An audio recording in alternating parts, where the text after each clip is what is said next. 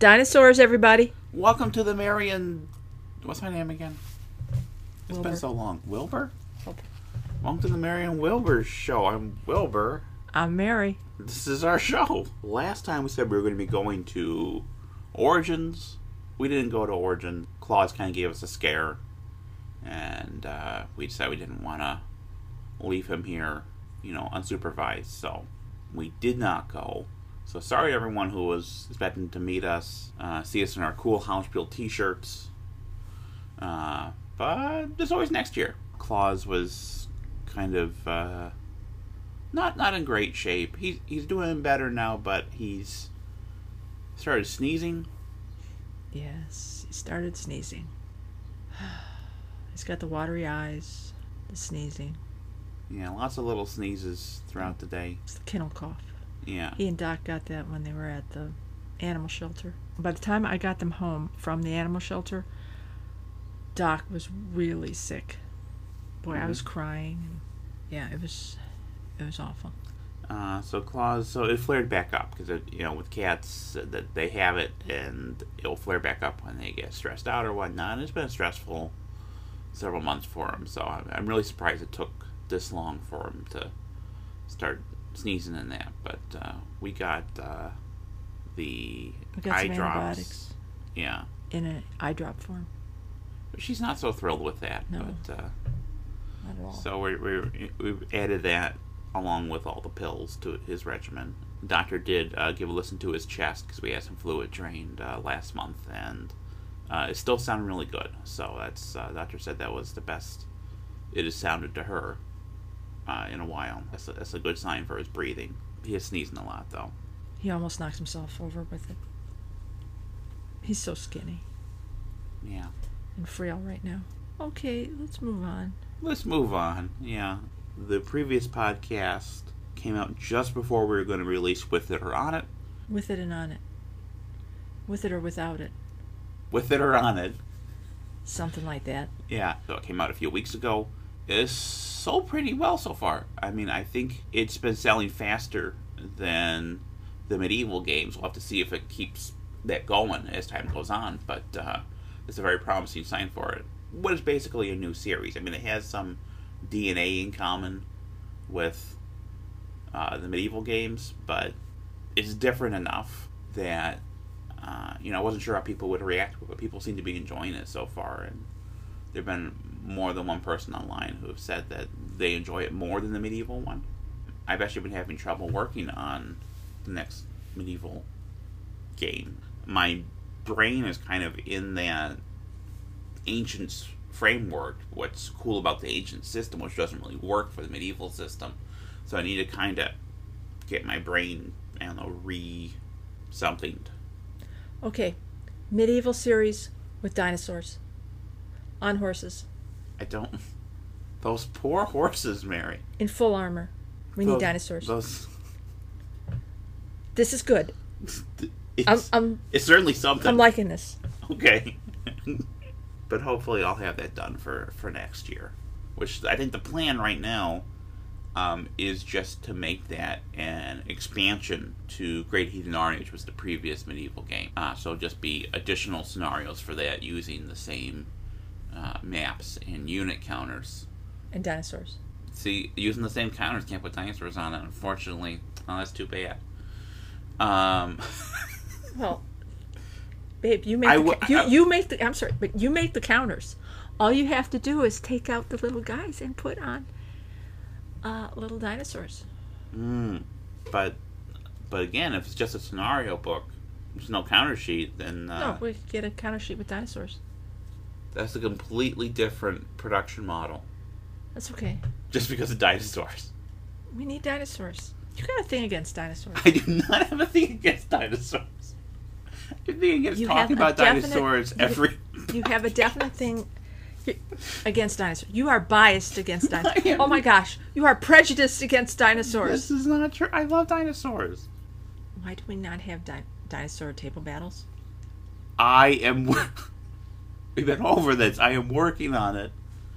It's going to be a full standalone box game. It requires a different... Yes, I know. I hear you. say this all the time. That's because it's true. 10 years later, I'm still waiting. No, it's not going to be 10 years later. I'm going to try to get it out for next year or the year after. Hang on, they're fighting. Kids, don't fight. You gotta let him eat, sweetie. He gets to eat. Hey, sweetie. Who's too skinny?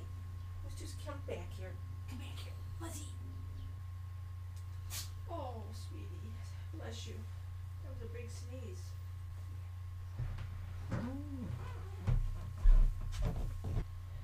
Dinosaur table battles. The next game we have coming out Does this one have dinosaurs? Is Izmail. Siege of Izmail, Ilya's game. Which... oh my gosh, Mary. Which should be coming out in early July. We're just putting the finishing touches on the rulebook. We actually got a proof copy of it and went through it and found things that we needed to clarify and correct. Actually, given it like the final playthrough, I realized, it needed dinosaurs. It needed examples for some of the zone of control conditions, because if you are in the zone of control of an enemy unit during your combat phase, you are required to attack those enemy units. And zone of controls aren't necessarily mutual across all terrain types. Like over certain hex sides, they only extend one way or the other, or they don't extend. And so it creates these very interesting little conditions for combat. We realized, we need to actually sit down and say, hey, here's a picture, here are the units, here's who has to attack who, here's who doesn't have to attack who, or can attack who. And Doctor Who? Sure.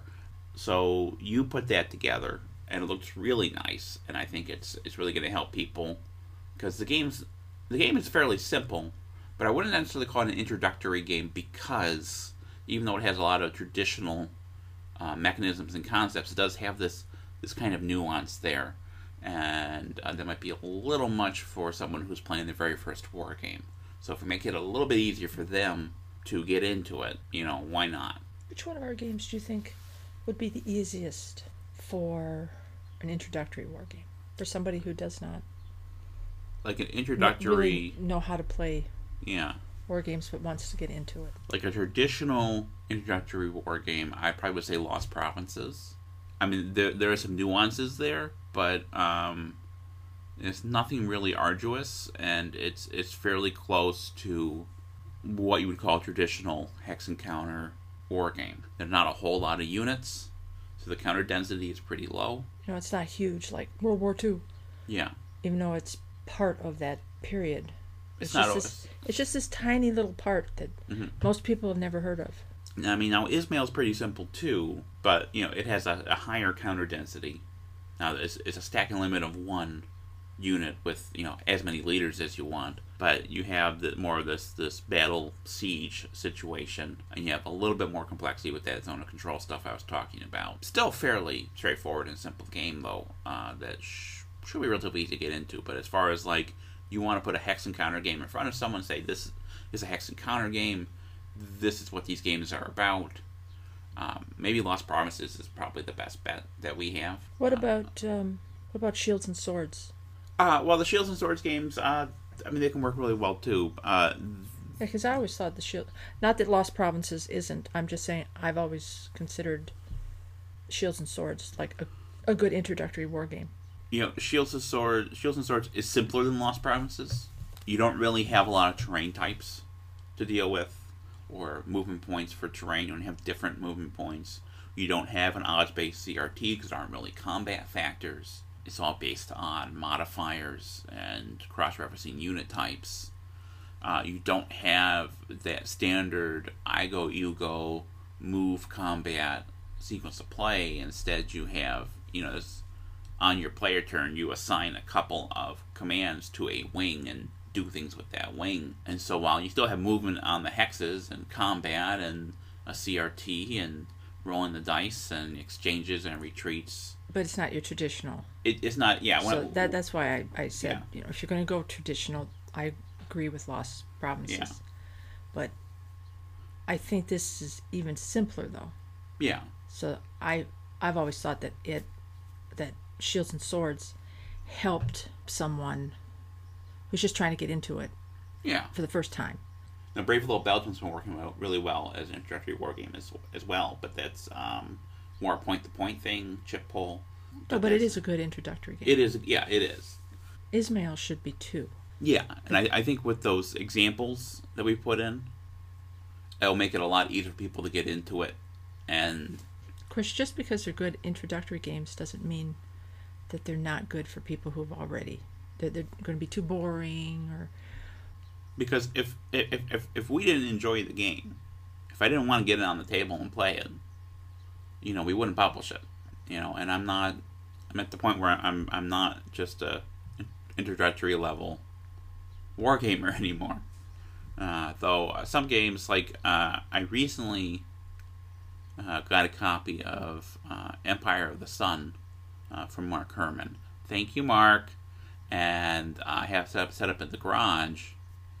And that one is more complex than what I typically play. It's very intricate. There are a lot of special conditions. So I'm kind of slowly learning the game and going through it. And I don't see us doing it. I'm sure it's better than that one game that you had out there. Oh, the one game, yeah. That was So that game had like 6 pages of rules, but they were completely indecipherable. What's the problem with that one?